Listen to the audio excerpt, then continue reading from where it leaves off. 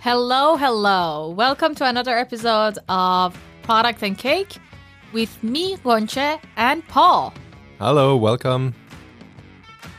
So, what's the topic today, Paul? I think we Should we just jump into it directly? All right. Because it's an experiment. We are going to try different ways of starting our podcast and different ways of giving an introduction about the topic that we are going into, different ways we want to end it. Yes, let's go. A lot of our work is based on experiments, and our industry is still young, so there is no one who have all knowledge ready, so we need to experiment bravely. And one of the experiments is actually this podcast. Yeah, it's our experiment to see how we are doing. So every experiment is starting with a hypothesis. And you could have the pattern of if, then, because. Mm-hmm. Do you have an idea about our hypothesis regarding this podcast? Should we say the real one or the fun one? What do you mean? So the hypothesis for this podcast, I can say that it was, we are going to start a podcast because it is fun. So then we have a lot of fun. Right. No? Am I wrong? No, that's definitely right. And as I see the references tab also, basically we have a podcast studio at work. So... Yeah, maybe for the listeners, we should give a quick intro that how this podcast started, because we were in the podcast studio of the office and trying to understand the new devices that are here, because we both are podcast enthusiasts. And I remember that day Paul was also helping the other teams that actually had a podcast, and this whole studio was created for them. And we were sitting here and we said, yeah, why not press record? And then we started it and said, yeah, it will be an experiment.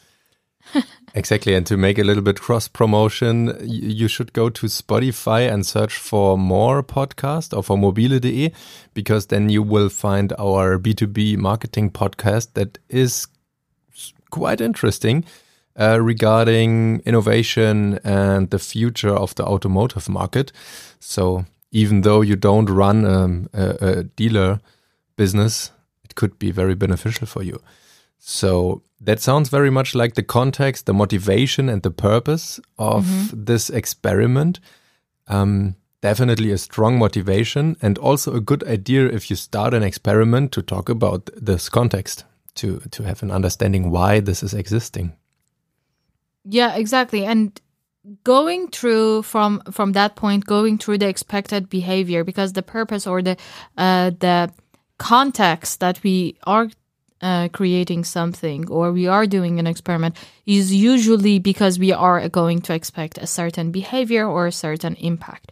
So in this scenario, we not only wanted to share with the rest of the world our practices at Mobile, that how we are dealing with product, but we wanted to start the conversation of how we can improve it and how we can start learning from everyone else. So we wanted to be the conversation starter about this topic. Even though there are a lot of great product podcasts, we wanted to touch on a lot of smaller topics and create a lot of bite-sized conversation starter pieces for product and tech. And to mention again, we have a podcast studio at work, and why not use it? I mean, this is also an example for people and to take action and to risk experiments and to see what is happening without thinking too much about the consequences. That's the beauty of an experiment, right? You are starting it, you have an idea what the experiment is, and then off you go. That's a very good point, because I also believe that there is no failed experiments. So the experiment is usually successful. The result of what the experiment was can be a success or a fail based on the success metrics that you need to define for the experiment. But the fact that you have done the experiment is not the failure part. Because even if we see negative results, for example, if we want to change something in our product because we believe that it will increase a certain conversion rate, and then we come to a point that the conversion rate was actually decreased because of that experiment, that negative answer, it is an answer. At least we know that this is not the way to go. And a lot of times, your experiment might not have a statistically significant result, or it might not reach any significance based on the result that you will see. And that by itself is an answer. You cannot say that, oh, the experiment did not have any answer. It is an answer, and the answer is that it doesn't matter. And you should never underestimate the action that is happening if you start the experiment. It's like if you are taking notes in the meeting. The first note you are taking is not because of the content of the note. It's just because to set you up in the mode for taking notes, to wire your brain to know, okay, I'm here and I'm taking notes. Don't look at my empty notepad, please. But it's the same thing for experiments. You start the first one and it may fail, may not. That's not the case, but you started it and you know that you are able to do it and that you can basically implement it. So if it's a product experiment, you want to think about the implementation and also the UX. For this podcast, it was quite easy because we had the tech set up already. And if you are looking carefully, you will see that we are run on the free plan of podbean.com. And that's it, right? You enter an email address and you upload a few sound files and more is not needed for implementation. Yeah, and then you need to be also very mindful and share it with the rest of the people who are involved, how the implementation is, because it's not only helpful for yourself, but it is helping for the other teams or other people who want to walk the same path that you did, want to maybe try something very similar. So the way that you implemented it and sharing this information can help them not to make the same mistakes or can exactly use what you have done. Yes, that's a good point. I said it maybe too easy, but for a lot of, even though for you something you are doing every day feels very easy and not worth to mention it, it is worth, because there are people who are not that deep into the podcast business and maybe don't know Podbean, and now they have an example that this can work and is the base for the first experiment, and maybe they follow. Yeah, exactly. And then the next step is experiment setup. So the fact that we decided to do this in English language as an example, or first share it with our very few friends and family member and then ask for feedback. And then if it was a successful thing and we got good feedback, we started sharing it with a couple more colleagues. And then if that was successful, we then again started to share it in the Slack all channel. So is that the setup, or is that already the target audience? That is part of the setup, because you are also discussing the traffic allocation and what percentage of people you are going to share it with, with which percentage are you going to share it. So it is the experiment setup and target audience are going hand in hand. So the target audience for us is product people, product and tech people, our colleagues and people who are working in the similar industry. And the experiment setup is that it starts first from friends and family, increase it to close colleagues at work, increase it to more colleagues at work, and increase it to all of the colleagues at work, and then increase it to LinkedIn, then publish it further on Twitter and other channels, partner with other product podcasts and share it further. So the way that we are going to roll out this experiment is the setup. Great. Thank you for enlightening. And one of the next setup steps we definitely should take is publish it into our mother company, Adevinta. Yeah, that's true. There are a few more people, so we should. There's a daily newsletter where we can get in contact with. Very good point. Next up. Yeah, and in our scenario, because it's not an A/B test, it's an experiment, we are not going to define the traffic split. But if it's a MBT test or if it's an A/B test, we need to also define the split of the traffic. So we can say this experiment is going to run only on 20% of the whole traffic. So that's the traffic allocation. And then the split would be 50-50 between the two variations. So if we take the 20%, then 10% will see the variation 1 or A, which in most of the scenarios when we are having an A/B test, it's the control version, and then B, which is the variant version, is also getting 10%. So that also brings us to the next category, the customer touchpoints. Because if you set up this A/B tests, then you have a very defined way how the target audience will get in contact with the experiment.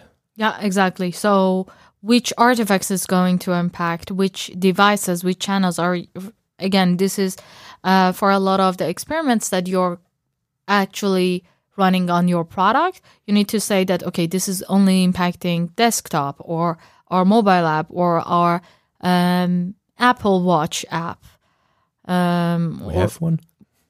Right now, no, but we can have one. Okay. We might have one. Yeah. See a few nice cars on my watch would be awesome. Yeah. And then you need to define the device and the channel as well as the artifact that is going to touch. And then you want to make sure that you pull something out of the experiment. So you will define upfront your success metrics.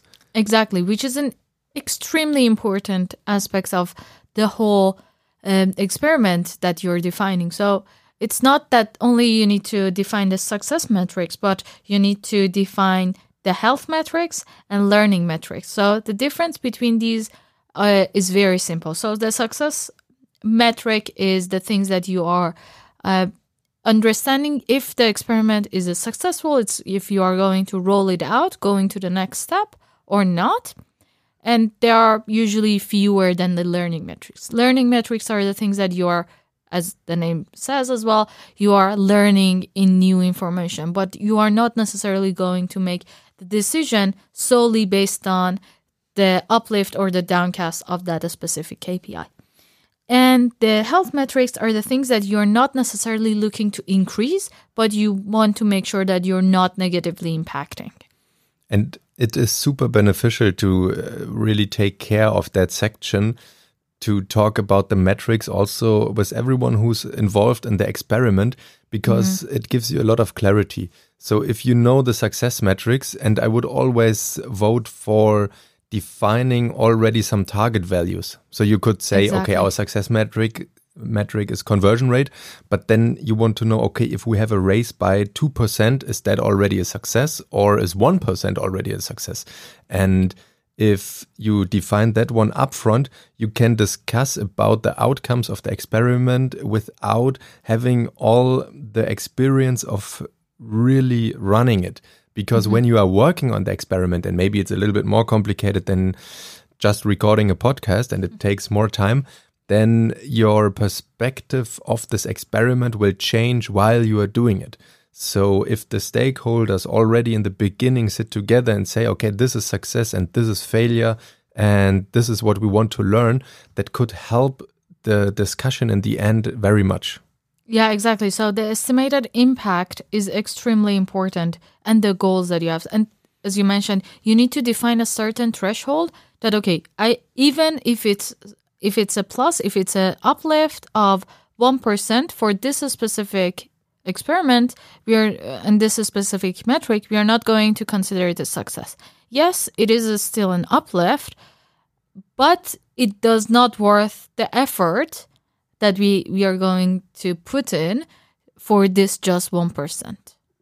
So if it is anything, any uplift more than 1.5%, then we will consider it a success. So defining success metrics is not only naming a few KPIs.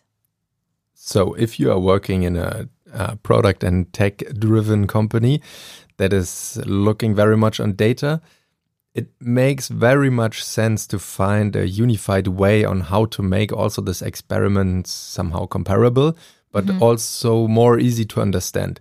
If you follow always the same structure, it's much more easy for new joiners, but also for colleagues from other functions or teams to take a look into the experiments and understand what was tested, what is going on, where to ask people or use the knowledge that is generated.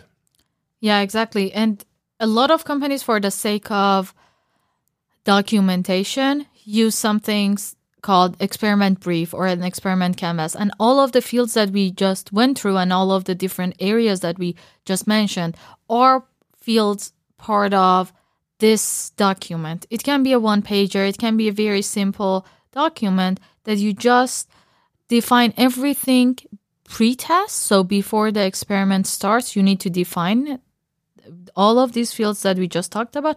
And then after the experiment is done, you need to compare it that, okay, what happened? Was it a successful or was it a failure? Why was it a successful? Why was it failure? What are the next steps? So all of the post-experiment information also needs to be documented. It's not only for the sake of documentation, but it is for knowing what we have done before, because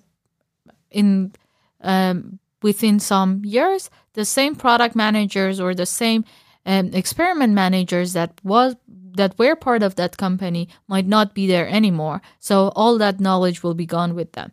So here, with this kind of document, such as experiment brief or experiment canvases, you can keep track of what has already been done and what were their results at that time.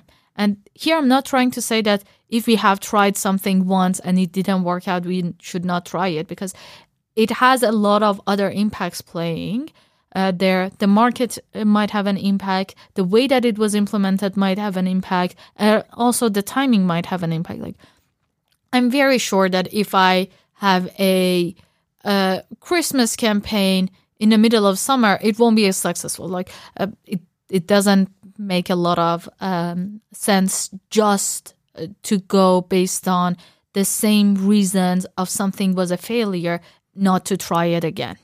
That's why you should also add screenshots and screencasts maybe to document it, to make it visual, and be brave enough to test things again. Because as you said, the context is changing, and if you are noting the context in a well way, then you can say, hey, the context was changing, we can test it again, because an experiment is always unique.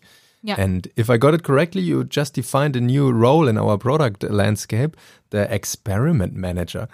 That sounds very nice. Yeah, so in one of the companies that I used to work, we had growth teams. And within the growth team, every now and then for a specific experiment, someone was wearing the hat of the experiment manager. So sometimes it was a marketing person wearing the hat of experiment manager. Sometimes it was product, sometimes tech. So it's not necessarily a job description or a job position. It is a hat or a role that can change. Great. And then we can form crews that operates on one experiment. And with that said, I would slightly let the outro music came in and say subscribe to the podcast, because product tech team setup is definitely one of the next topics. And we are looking for your feedback. Bye. All right. So thank you for listening up to this point. I really appreciate it. We really appreciate it. And if you have any feedback for us, we would love to hear it, right? Yes, totally. Feedback and questions and also opposite opinions are always welcome. And also, if you have any recommendation for us, what topic to talk about, if you have any person in mind that you think we should interview for any specific topic you have in mind, we would love to hear that. So you can send it to us via email. Yeah, sure. Or via social media networks. You will find us, I guess. Yes, there will be some info of how to contact us in the description. Yeah, Look for it. Or send it via snail mail to mobile.de office and write CO Product and Cake Podcast. So a lot of people will know about the podcast then. That's a good point. Let's do it. Thank you. And bye again.